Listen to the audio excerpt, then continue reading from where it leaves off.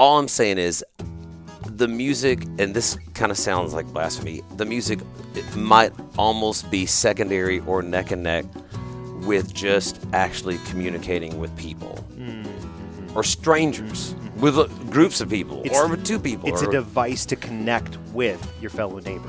And it sounds weird because I've always just music is the important thing. It's right. It's this thing you can always chase after and you try to write the next greatest song ever or get better at your craft and everything.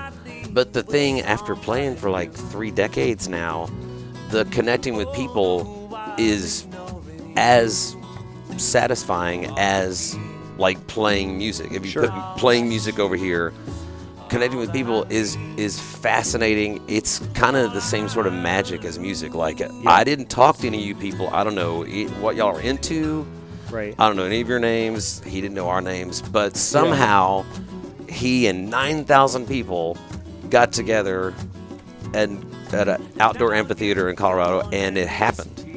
And it just happened. And it was, he got to us. Yeah. And I was there and I cast a roll from the only guy who didn't know at all. And all I feel and all I